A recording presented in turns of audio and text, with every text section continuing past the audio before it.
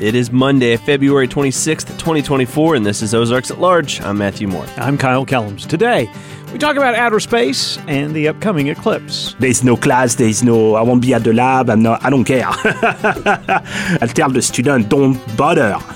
It's a full solar eclipse. Go enjoy it. Go do whatever you have to do to see it. Plus, the upside of being a TV news anchor.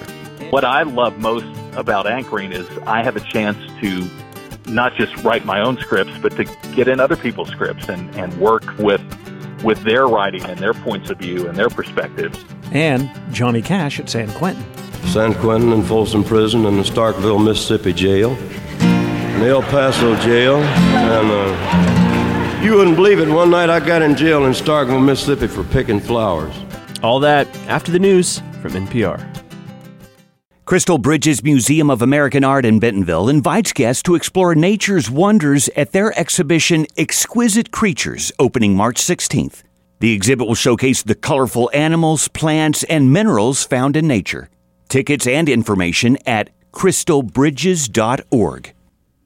This is Ozarks at Large for Monday, February 26th, 2024. I'm Matthew Moore. Ozarks at Large is a production of 91.3 KUAF, a listener-supported service of the School of Journalism and Strategic Media at the University of Arkansas. Later on our show, we talk about the people who bring us the news. Did you know that there is another kind of broadcast news besides radio? Randy Dixon from the David and Barbara Pryor Center for Arkansas Oral and Visual History joins Kyle Kellums later this hour to discuss TV news anchors. First today, we are just 42 days from the solar eclipse that will make its way across a wide swath of the state of Arkansas. And when you think about outer space and NASA, there are probably other parts of the U.S. that come to mind. Maybe the Marshall Space Flight Center in Huntsville, Alabama, the Jet Propulsion Lab in Pasadena, California, or the Johnson Space Center in Houston, Texas. But believe it or not, the University of Arkansas is touted as having a peerless university lab. Vincent Chevalier is the director of the Arkansas Center for Space and Planetary Sciences, and he says one reason it's peerless is the fact that it's a multidisciplinary program. You know, like making a recipe for a cake. I'm going to take the biology flour somewhere, the geology eggs somewhere else, and combine that in ways that allow me to understand the cake that I'm looking at. It's notable that Vincent's research is not in astronomy. His academic research is in chemistry, but he says he's been interested in outer space since he was a kid. I was around 8 years old. My father is an avid reader, and when I was a kid, I remember he had a whole collection of astronomy books. That was a few years after the Viking missions landed on Mars. That was still in the middle of the Voyager traveled through the solar system to explore all the giant planets in the outer solar system. I was not particularly, into like stars or galaxies or black holes. Although I found them like any normal person in a way fascinating. But I found the planets really, and of course, like the possibility of life on other planets really fascinating. He went on to study the surface of planets from a geology perspective. Eventually, he made his way to the University of Arkansas as a postdoc student to begin working at the Center for Space and Planetary Sciences. The work of outer space is about more than just putting on a spacesuit and walking on the moon. Vincent says that the subfields within planetary sciences are so intertwined that it's almost necessary to have an education in a litany of scientific fields. So, for example, if you take Titan, the biggest moon of Saturn, and we know there are lakes on Titan, so you could approach that studying the lakes from the perspective of geography, geomorphology. Where are the lakes situated? How do they connect with rivers? And then you could connect that from geology. What are the rocks? It's not really rocks, water ice and other ices around, but how are they shaped? What are the dynamical processes that constrain their formation? And then when you start to look into lakes, then you realize, oh wait, those are not made of water. Those are, because it's so cold, they're made of liquid methane and liquid ethane.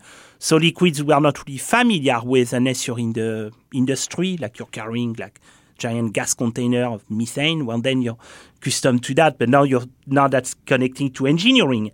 You also have more theoretical studies of the sciences. Dan Kinnefick is a professor of physics at the U of A who also works as part of the Center for Space and Planetary Sciences. And yes, we have another professor who is not an astronomer talking about outer space, but we can make a bit of an exception for Dan. My wife is an astronomer who is an alumnus of the U of A, and she felt the call of home. So Dan and his wife Julia moved to Fayetteville in the early 2000s and both came on as professors. Early on in their time at the university, though, Julia said to Dan, "There aren't that many other astronomers here. We're building up our astronomy program, and we've hired 2 more since that time. But nevertheless, at the time, it was a small part of the physics department." And she said, in order to take best advantage of what we have, we really ought to collaborate, because it is easy to end up using the specialist skills that you have moving in different directions from the people that you're near to. So I'm a theorist, she's an observationalist, but she realized that we were indirectly both interested in supermassive black holes, these gigantic things at the centers of galaxies. I wanted to know what kind of gravitational waves they are sending our way that we hope to one day actually detect. And then last year, one of my students was involved in actually detecting. Very exciting, obviously. She was interested in the fact that these black holes, when they're swallowing stars, they emit a huge amount of light. They're called quasars, and she was studying those. But it's the same object that's responsible for both things. And she said, why don't we look at those? And she pointed out that there is an interest in what's called black hole demography, or the, basically it's like doing the census. You go to each galaxy and you say, how many black holes do you have? What's the size of your black hole? That kind of thing. And we got involved in that, and that proved to be attractive to our students. A number of the students that we have working in various places across the United States have been working in that particular line of work, which is not either strictly the gravitational physics or strictly the astronomy, but kind of a merger of the two. Over half of the graduates from these master's and doctoral programs have gone on to work for NASA, NASA-related research facilities, or private companies who have contracts with NASA. Now, it might seem like having no physical presence of NASA near the program might be detrimental, but Vincent says the opposite is true. I talked to plenty of people, and they told me that, for example, they could only work on funded projects. And sometimes you can almost see like on a mission or an instrument, you have a flourish of paper and suddenly nothing after that. From the group who literally designed the instrument. And I asked them sometimes, why was that? And they said, well, because we ran out of funding, so we had to stop. I don't have to. I have my funding, which allows me, to hire students, postdocs, technicians, purchase supplies, purchase gas, purchase chambers, instruments. But I'm not tied to having to work on one of funded topics or unfunded. I'm free to explore whatever I want. Doing whatever research they want also allows them to be hyper-specific in their research as well. Dan says one way they have done that is through the acquisition of some older equipment from a NASA center. Had an old vacuum chamber called the Andromeda chamber that they just didn't really want anymore. And they said, more or less, I guess, they said free to good home. And they said, you know what, we'll take it. And then they looked around and they said, many of the people who are out there are not doing a lot of work simulating planetary surfaces. For a variety of reasons, but certainly you would need a vacuum chamber for that, because many of the other planets like Mars have very little in the way of an atmosphere. So you can't just do the experiment out in the open and here on the Earth.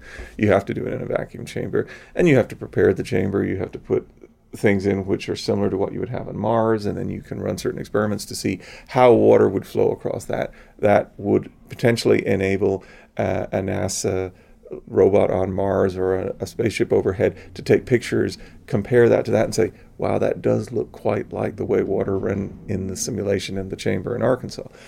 And that's how we got that chamber, and that's how I came also to be the postdoc working on that chamber as well.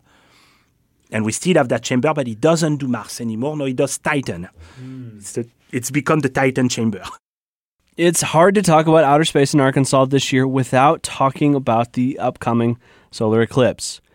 Dan points out that the fact that Earth can experience a total solar eclipse is, to put it lightly, rare. We're very fortunate here on the Earth, just to compare ourselves not only as Arkansans to the rest of America or the world, but now as inhabitants of the planet Earth compared to the rest of the solar system.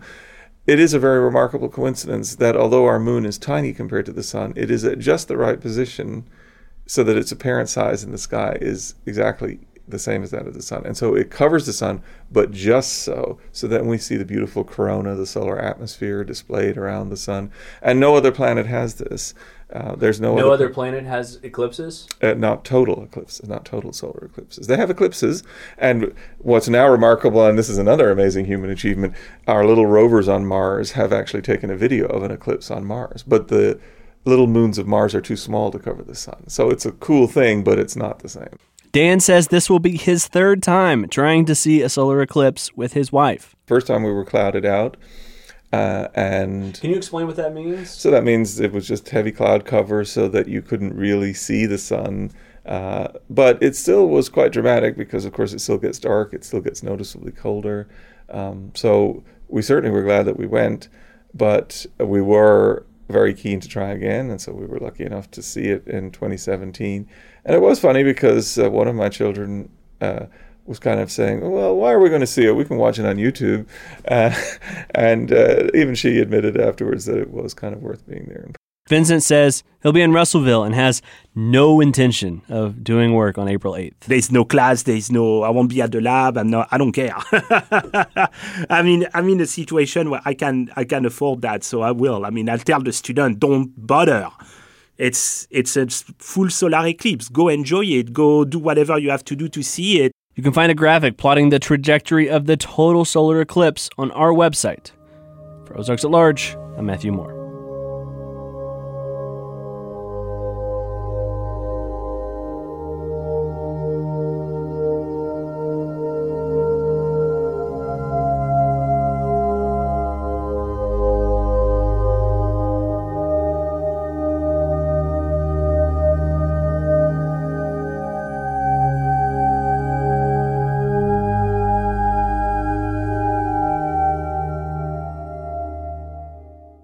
In today's second half hour, when Johnny Cash went to San Quentin.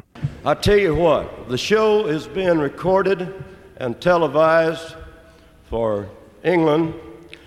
They said, you got to do this song, you got to do that song, you got to stand like this or act like this.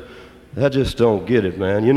I'm here to do what you want me to and what I want to do. Right? Okay. Johnny Cash performed a legendary concert in an unusual venue, and this week's edition of Arkansongs tells the story. That's later on today's Ozarks at Large. This month's Short Talks from the Hill features William Schreckheis, professor and chair of the Department of Political Science at the University of Arkansas. Schreckheis's research addresses American politics, public policy, law, administrative law, and public administration. In the podcast, he discusses a recent study on civility, gridlock, polarization, and productivity in state legislators. While he suspected there was a link, Schreckheis and his co-authors, including U of A colleague Eric Button, were surprised by the strength of the link. Even when you take into account the extent of party polarization, the population size of the state, the competitiveness of the political parties, all these other things, the degree to which the state lobbyists rate the legislature as being civil is the best predictor of how many bills that legislature passed and whether or not they passed that budget on time and whether or not they passed some kind of important legislation. You can listen to Schreckheis wherever you get your podcasts or by going to arkansasresearch.uark.edu, the home of research and economic development news at the University of Arkansas. You can also find Short Talks from the Hill online at kuaf.com. This is Ozarks at Large. I'm Matthew Moore. Congressman French Hill of Arkansas's 2nd Congressional District says he reassured Ukrainian officials that Congress will continue to support the country in its war against Russia. He spoke with Arkansas PBS this weekend about his recent trip to Ukraine.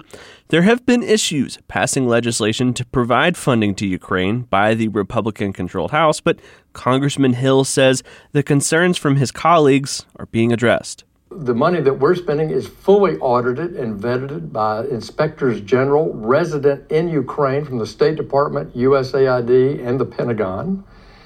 The 82nd Airborne and the 10th Mountain Division review every piece of military equipment and inventory it and catalog it before it goes to the country. So we are sharing the burden with Europe. We are auditing and inspecting everything that's going in. The money is not being wasted. Hill also says the U.S.'s support for Ukraine is paying off, as Ukraine has regained 50% of the land controlled last year. A report from the Department of Defense in November shows that Arkansas's $1.6 billion in contracts is the highest per capita recipient of money related to the nation's support for Ukraine's war effort. The University of Arkansas for Medical Sciences is honoring Reed Greenwood and his late wife, Mary Ann, by dedicating an office in their honor at the UAMS NWA Regional Campus in Fayetteville.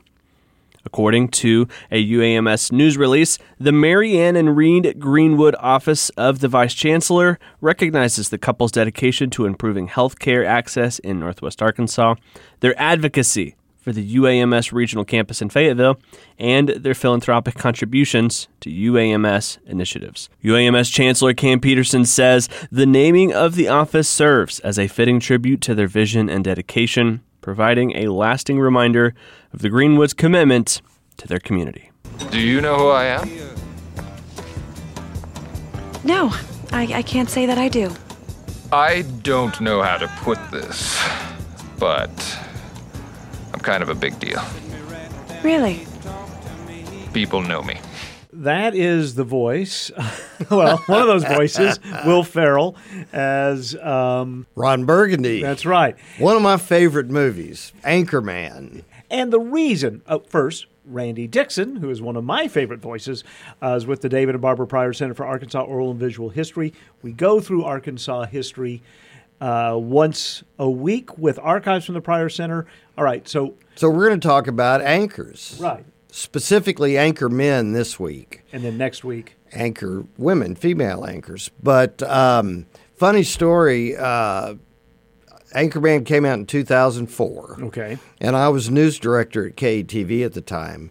And I wanted to do something different for the newsroom. So the Friday it came out, the premiere of it in Little Rock, I rented out a screen at one of the local theaters, and we had a midnight showing that Friday night, and the entire newsroom showed up. Fun. Yeah, they kept the concession stand open. We even brought in a little beer and wine. And a newsroom doing that? Yeah, it was perfect. It was perfect.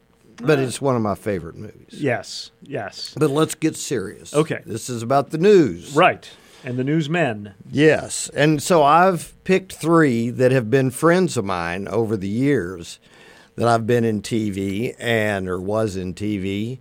And the first person we're going to talk about is Craig Cannon from the Northwest Arkansas market. Long time on 4029. Yes, the ABC affiliate here. So I knew him because KATV, the ABC affiliate in Little Rock, especially during election season, on election night, we would combine efforts with KHBS, in KAIT in Jonesboro, in Jonesboro, right? Yeah. Yes. And so we would combine all of our anchors, and we would cover the entire state. And so I worked with Craig a lot whenever we would do debates.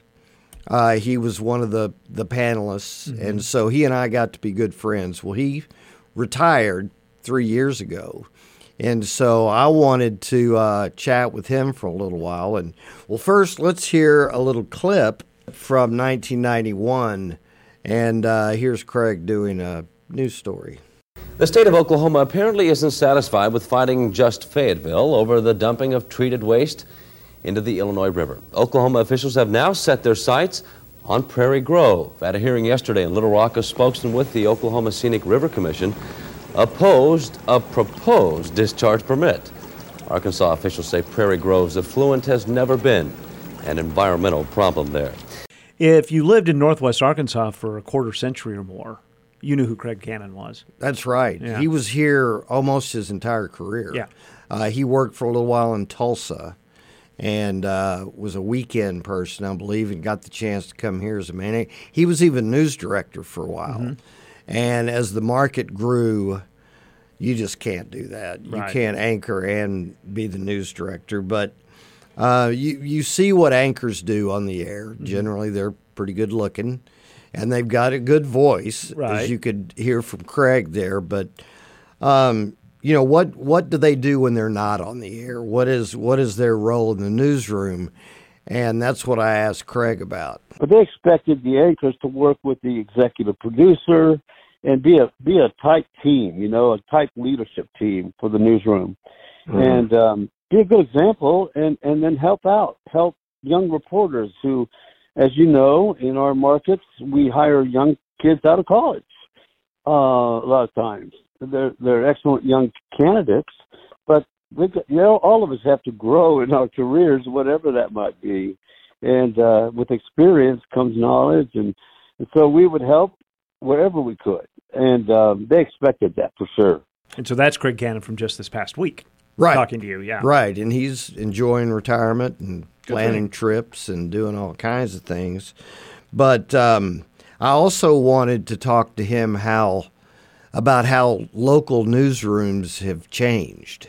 They have so many more, like I said, just amazing ability to do the job. They got a Washington bureau, and they've got this bureau and that bureau. Of course, all the ownership groups, they make sure that that's available to the local stations. But I don't know, Randy. In some ways, some of our political divisions in the country, I think it has seeped into some of our newsrooms. It seems, and it just depends on which newscaster watching. You think, yeah, well, that's one side of the story they just said, but did they not mention the other side? So I think there's a little bit of that bothers me sometimes nowadays. And that's Craig Cannon, who was a news anchor in northwest Arkansas for a substantial amount of time, all at the same station. And retired about 3 years ago. Yeah, and that conversation was something you had with him just recently. All right, so let's move to another anchor in Little Rock. Okay. It's Chris May, and he's actually been to KTV Channel 7, left, and come back. So before we go into this, let's listen to a clip from Chris May from 1998 when he was at KTV the first time. It has been 1 week, and for residents of Jonesboro, it's time to look back. In 2 hours, the Service for Hope and Healing will begin on the campus of Arkansas State University.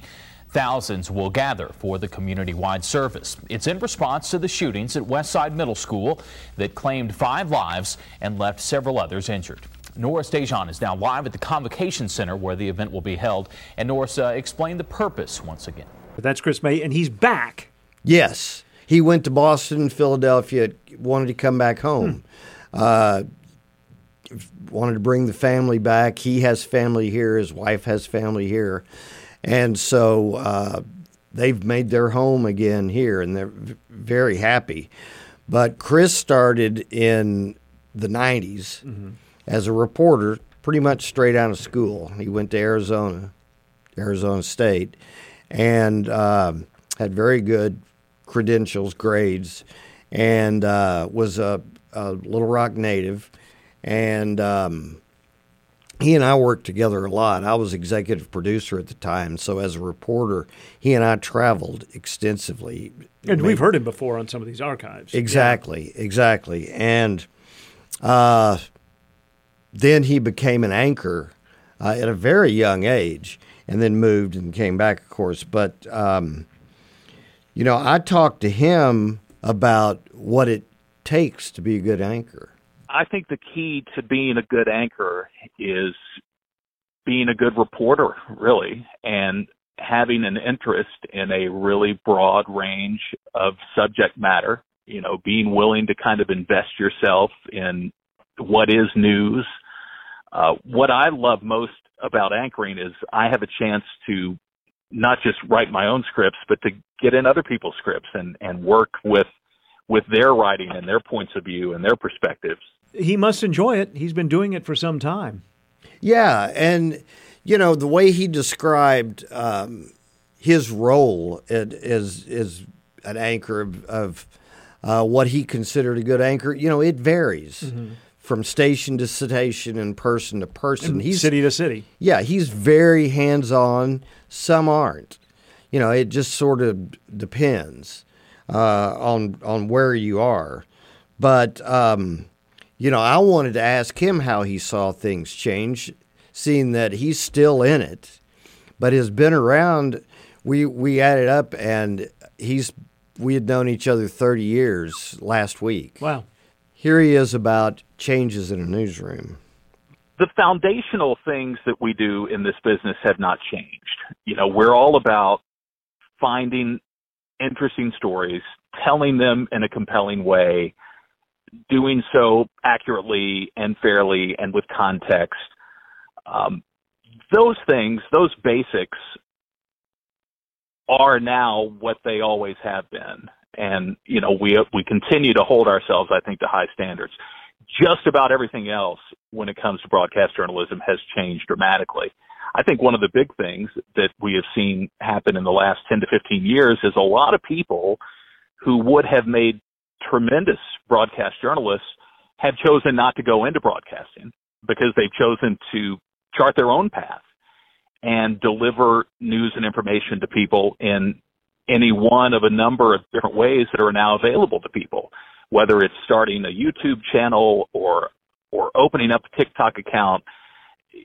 A lot of people have been able to leverage those platforms to build their own audience and to build their own brand without necessarily having to get on board with a corporate media structure. I think his bottom line was you still have to be responsible. There's a responsibility there, and it reminded me of a quote from Edward R. Murrow, and it went something like, just because your voice can be heard, I think he said halfway around the world back in his day, but I mean now anywhere in the world doesn't mean you're any wiser than when your voice could only be heard across the bar. Right.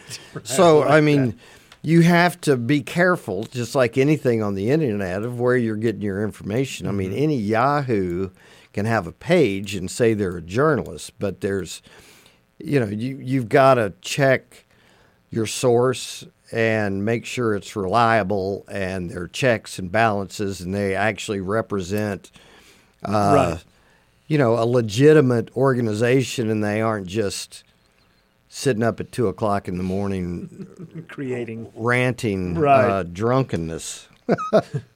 Let's move on to one more anchor that I talked to, who I've known. Oh my gosh, we talked last week. Well, and I'm going to stop you there. I think all of Arkansas feels like they know him. Yes. Because he's been in both commercial and non-commercial roles for a long time. And we're talking about Steve Barnes. I've known him for 45 years when I started at the station at a very young age. Yes. Steve was the main anchor. And, he has been through – he's now on PBS. Mm-hmm. And he's going to kill me for saying this, but I would say he's considered the godfather of journalism in Arkansas, both broadcast and print. So let's hear a little clip from Steve, and he's on the KETV set in 1981. Unemployment figures for March were released today, and they aren't good. The United States now has its highest level of unemployment since World War II. For Arkansas, though, the news was a little better. Larry Foley with details. Did you notice the reporter? Yeah. Larry Foley. Yes. We know him. We do. Until last year, was chair of the journalism department here, still a professor. Right. On campus. Coming out with a documentary here soon in a few months, Cries from the Cotton Field. Yeah. So you'll be hearing about that. I'm sure you'll do I hope he'll come something in. on. And it's going to show up here and in Little Rock, various places, Tiny Town and all over the state. So be watching for that. Yes. Yeah, but back to Steve. He's bounced between print and broadcast journalism. I met him when I first started at the station at the ripe old age of 19, and he was the main anchor. And he had I don't know if he still does, but he had a syndicated newspaper column that yes. was in weeklies all over the state. Yes. And, he started his career wanting to be a newspaper, and I sort of got the impression that TV was almost an afterthought. But here's what he told me about how he got his start. I wanted a job in journalism, so there was nothing at the Gazette right then, nothing at the Democrat when I was looking, the old Arkansas Democrat when I was looking, and even the North Little Rock Times, it was a very prestigious weekly. It had no openings at the time, so I just kind of wandered over to the television stations, and Charles Kelly at Channel 11, the CBS affiliate, offered me a weekend job, and soon enough that grew into full time. And I spent the next couple of 3 decades almost exclusively in broadcast. I would do a little work on the side for the wire services, AT and UPI. You prefer that? Well, they're two different. We're in the same canoe, I like to say, but you're at the different end of the canoe, and you're in print or now cyber or on wire service. Obviously, you can write longer. You can go into more depth, and you don't have to necessarily comb your hair before you do an interview. That always kind of bugged you, didn't it? Well, I did. I felt a little self-conscious about. I've never been confused with Cary Grant or Brad Pitt or George Clooney, and I always thought the makeup was a little, on me anyway, was kind of a waste of time. But it was a theatrical necessity, I guess you'd call it. And I'll tell you the truth, I kind of think he has a love-hate relationship with broadcast. I think he prefers print. As he said, it can be more in depth. You can tell a story better, and you don't have to comb your hair, put on makeup, right? To write a really great article, right? But there's the realities of life and business. But I asked him about all the technologies in television and whether it may have helped or hurt the final news product. Well, I think the quality of broadcast journalism always depends on the quality of the people who are working in it. I'm not sure that the technology at the end of the day, I'm not sure that the technology really matters. There's the temptation to certainly the technology will allow you to get it first. It doesn't necessarily mean you get it right. As a preview, I did ask Steve Barnes about his recollections because he started in the early 70s, and he remembers when women first started, when there were women in the newsroom, but they were researchers and, secretaries, that sort of thing.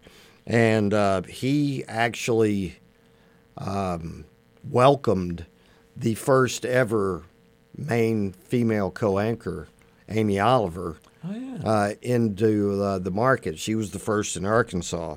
But here's Steve. I know a couple of instances where the harassment was just overt, and I think by today's standards, some of the women who were the targets of that harassment, they would own a piece of that station now. So yeah, it was tough, and I talked to Amy already. And I'm going to talk to a few others, but Amy had some stories. And by the way, Steve and Amy are married now. And both, well, they're not retired. No. But, they're enjoying life. So we'll hear from Amy next week. All right. So should we have Steve Barnes close out I think so. The show? Yeah. Let's say goodnight, Steve. And that's News Scene 7 at this hour. For Paul, Chuck, Amy, and me, thank you for joining us. This has been News Scene 7 Update with Steve Barnes and Amy Oliver. Chuck Gaedica's weather, Paul Eels sports, and the rest of Arkansas's leading news team.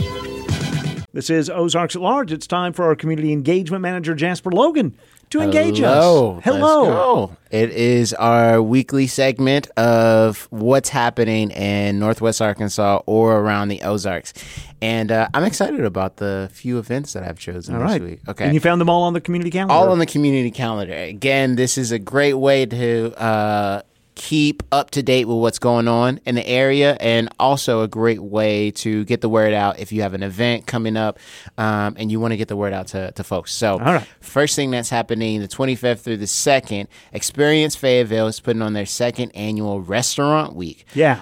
Restaurants have limited time menu options and you can choose from as well as special giveaways. Also, you can sign up for a chance to win $500 to your favorite local restaurant. All you have to do is go to experiencefayetteville.com/restaurant week. Wait, you would get a $500 gift certificate to your favorite restaurant? Your favorite restaurant. Yep. Okay. Okay, 3 questions for you. Okay. Favorite local restaurant, your most nostalgic restaurant. Okay. And then a restaurant that isn't around anymore that you miss. Okay, I like it. So favorite. I mean, that changes from, because there's so many good ones. Favorite. Boy. You know, if you ask me tomorrow, it'll be different. It's kind of what I crave. So I really like Italian food. Okay. So I really like Boca. And the one that's just down here the street from us. Is that Giraldi's? Giraldi's. Yep. I love it. But here it's kind of, I sometimes feel Italian food's wasted on me because I go lasagna or spaghetti almost every time. You get the and they do so many other things that are fancy. Okay, so nostalgic. Yes. So one that's still in operation? Yep. Wes's Barbecue. That's real. I mean, having them deliver tots, a pulled pork sandwich, and a Coca-Cola. Yeah. That'll put me in a good mood every time. And then what do I miss? Yeah, what's restaurant that isn't around anymore? Boardwalk Cafe, which was on Dixon Street, and Deluxe, also on Dixon Street. They both have amazing. Deluxe! They had great cheeseburgers. I miss Deluxe. Yeah. I remember Deluxe. Yeah. Okay. So, and I think there are almost 80 current restaurants participating in this.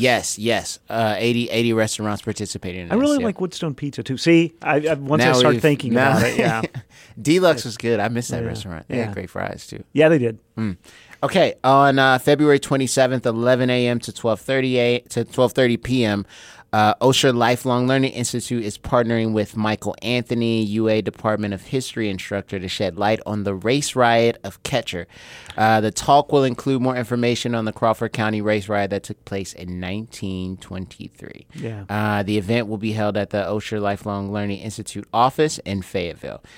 Question, okay, what is the latest bit of Black history that you've recently learned where you go, man, how did I not know this? Ooh.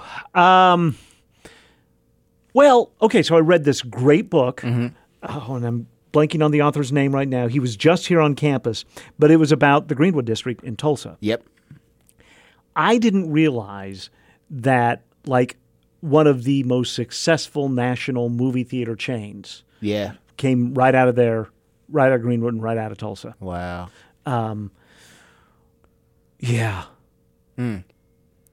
It's crazy how that happens. You know, I'm a big fan of Negro League Baseball stats, and I just was reading about Double Duty Radcliffe, who played back in the 30s. He could pitch and hit. Yeah. Yeah.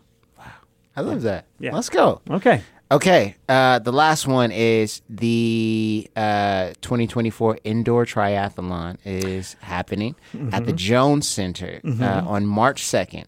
8 a.m. to 3:30 p.m. Participants will have 10 minutes to swim, 20 minutes to bike, and 15 minutes to run and log as many miles as they can. Participants will receive medals and T-shirts, and it costs around $40 per person. I love that because it's not like from point A to point B. It's just how far can you go? Yeah. It's also like I feel like sometimes it might be like I hear from like runners that like running on, treadmills are kind of difficult. So I want to see how I'm curious how it would like staying in one space or it being indoor adds to the difficulty or not the less. And how long do you have to run? You have 15 minutes to run. So that's not that long. It's not that long on a treadmill. I mean, you can. Which would be? Now I'm going to ask you a question. You do this indoor triathlon. Where are you going to get furthest? in your swimming, your biking, or your running? Biking. Yeah. I think biking. Yeah. I think running is hard for me, man.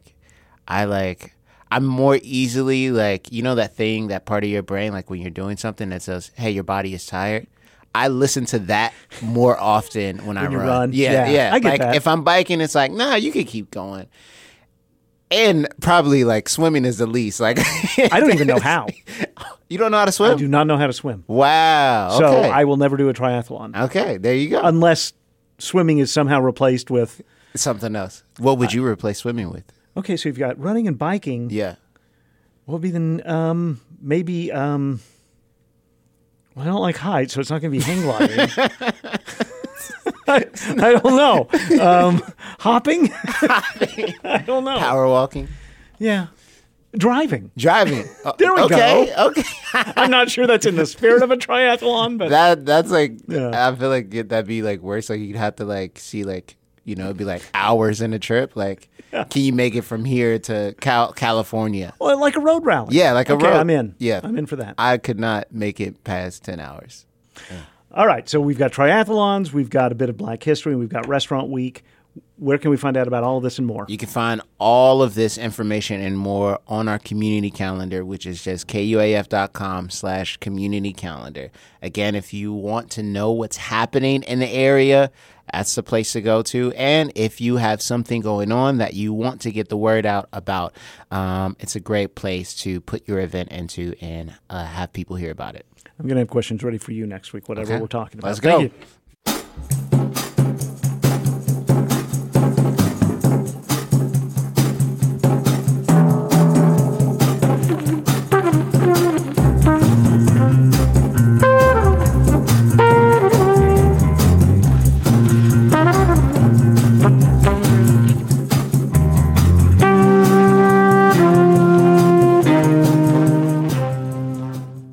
This is Ozarks at Large. Both the Arkansas Razorback women and men claim the SEC championships in indoor track this weekend.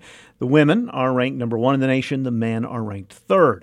The conference meet was at the Randall Tyson Indoor Track Center in Fayetteville on Friday and Saturday. It's the 10th consecutive SEC title for the women, the 5th straight for the men's team. Next up, the national championships, March 8th and 9th in Boston.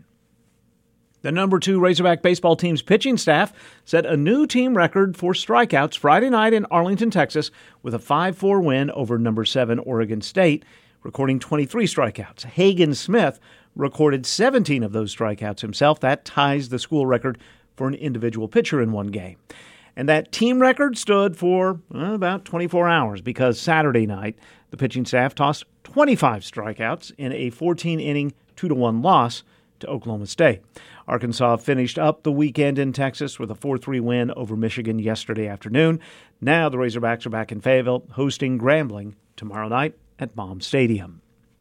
The Razorback softball team, ranked 14th in the country, has its own pitching prowess to brag about. Robin Herron threw a perfect game Saturday at Bogle Park against Illinois State. Then yesterday, Reese Berline tossed a 2-hit shutout for the Razorbacks against Texas Arlington. Razorback softball now 13-3. Up next, they'll stay in Fayetteville and host the Woo Pig Classic at Bogle Park beginning Thursday afternoon.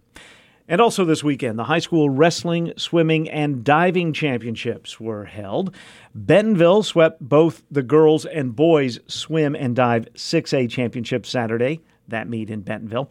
Then Searcy and Rogers claimed the 5A and 6A wrestling titles, respectively, while Gravett, Van Buren, and Cabot boys teams each won their respective Class State championships. The wrestling state championships held at the Stevens Center in Little Rock on Saturday.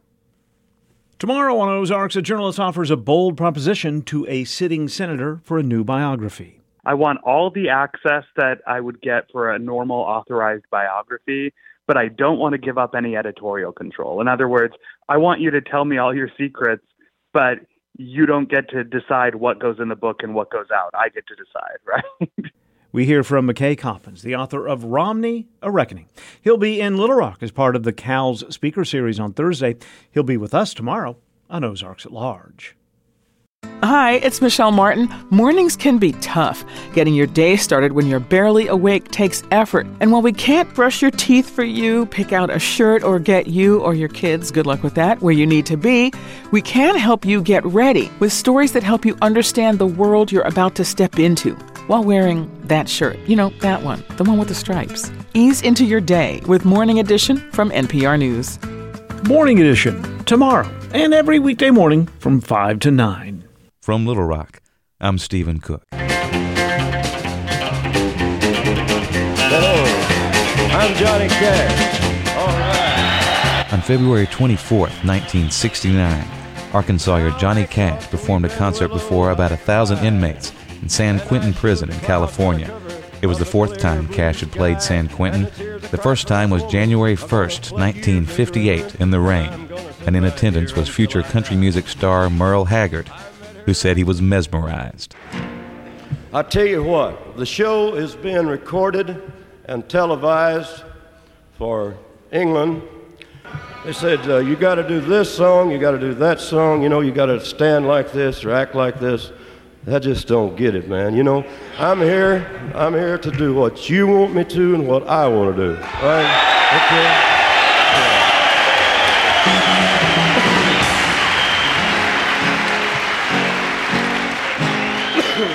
So what do you want to hear?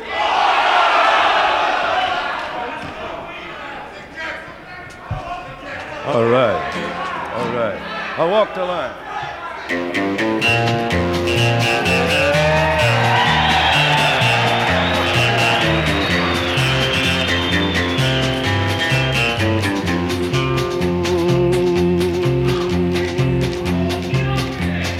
I keep a close watch on this heart of mine. I keep my eyes wide open all the time. I keep the ends out for the tie that binds. Because you're mine, I walk the line. The Johnny Cash at San Quentin concert featured June Carter, who had been married to Cash for less than a year, as well as the Statler brothers and Carl Perkins and Anita, Helen, and Mother Maybelle Carter. Cash's longtime partner and friend Luther Perkins had died in a fire the previous year. Bob Wooten had taken over on guitar. We're sorry to say that Luther passed away 7 months ago, after being with us for 13 years, Luther Perkins. And the fellow that is playing the guitar with us now is doing a wonderful job, but of course nobody can really replace Luther. How about one big cheer for Luther Perkins?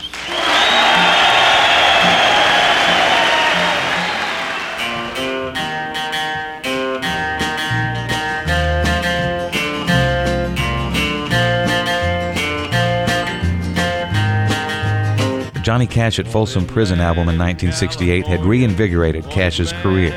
It was the best-selling Johnny Cash record in years. The live version of Folsom Prison Blues, recorded in Folsom Prison, hit number 1 on the charts, better than the original studio version. 1969's Johnny Cash at San Quentin was an even bigger hit than Johnny Cash at Folsom Prison. I tried to put myself in your place, and I believe this is the way that I would feel about San Quentin.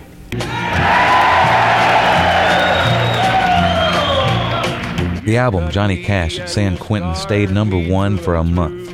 Cash was named Country Music's Entertainer of the Year in 1969. The San Quentin album yielded another number 1 hit song, A Boy Named Sue. It was his biggest-selling single ever. It was named the Country Music Association Single of the Year. Cash had just written the song San Quentin the day before. The prisoners liked that one so much they wanted to hear it again immediately. One more time. All right. Here it is again, San Quentin, just for you. In 2000, more than 3 decades after the fact, the entire Johnny Cash at San Quentin concert was re-released. If anything, the issuance of the full concert only served to solidify Cash's already formidable musical and humanitarian reputations. Here in its entirety is Kingsland, Arkansas-born, Dyess, Arkansas-raised Johnny Cash, live from his February 24th, 1969 concert at San Quentin Prison with his autobiographical song, Starkville City Jail. Well, we've been in several prisons, San Quentin and Folsom Prison and the Starkville, Mississippi Jail, and the El Paso Jail, and you wouldn't believe it, one night I got in jail in Starkville, Mississippi for picking flowers. I was walking down the street, going to get me some cigarettes or something, about 2 o'clock in the morning after a show. I reached down and picked a dandelion here and a daisy there as I went along, and this car pulls up. I said, "Get it the hell in here, boy. What are you doing?" I said, "I'm just picking flowers." Well, $36 for picking flowers and a night in jail. God damn. You can't hardly win, can you? Damn. No telling what you'd do if you'd pull an apple or something. Well, I would like to do this song on behalf of all you guys here at San Quentin to kind of get back at whoever you want to out there. In my case, I'd like to get back at the fella down in Starkville, Mississippi that still has my $36. Well, I left my motel room down at the Starkville Motel. The town had gone to sleep and I was feeling fairly well.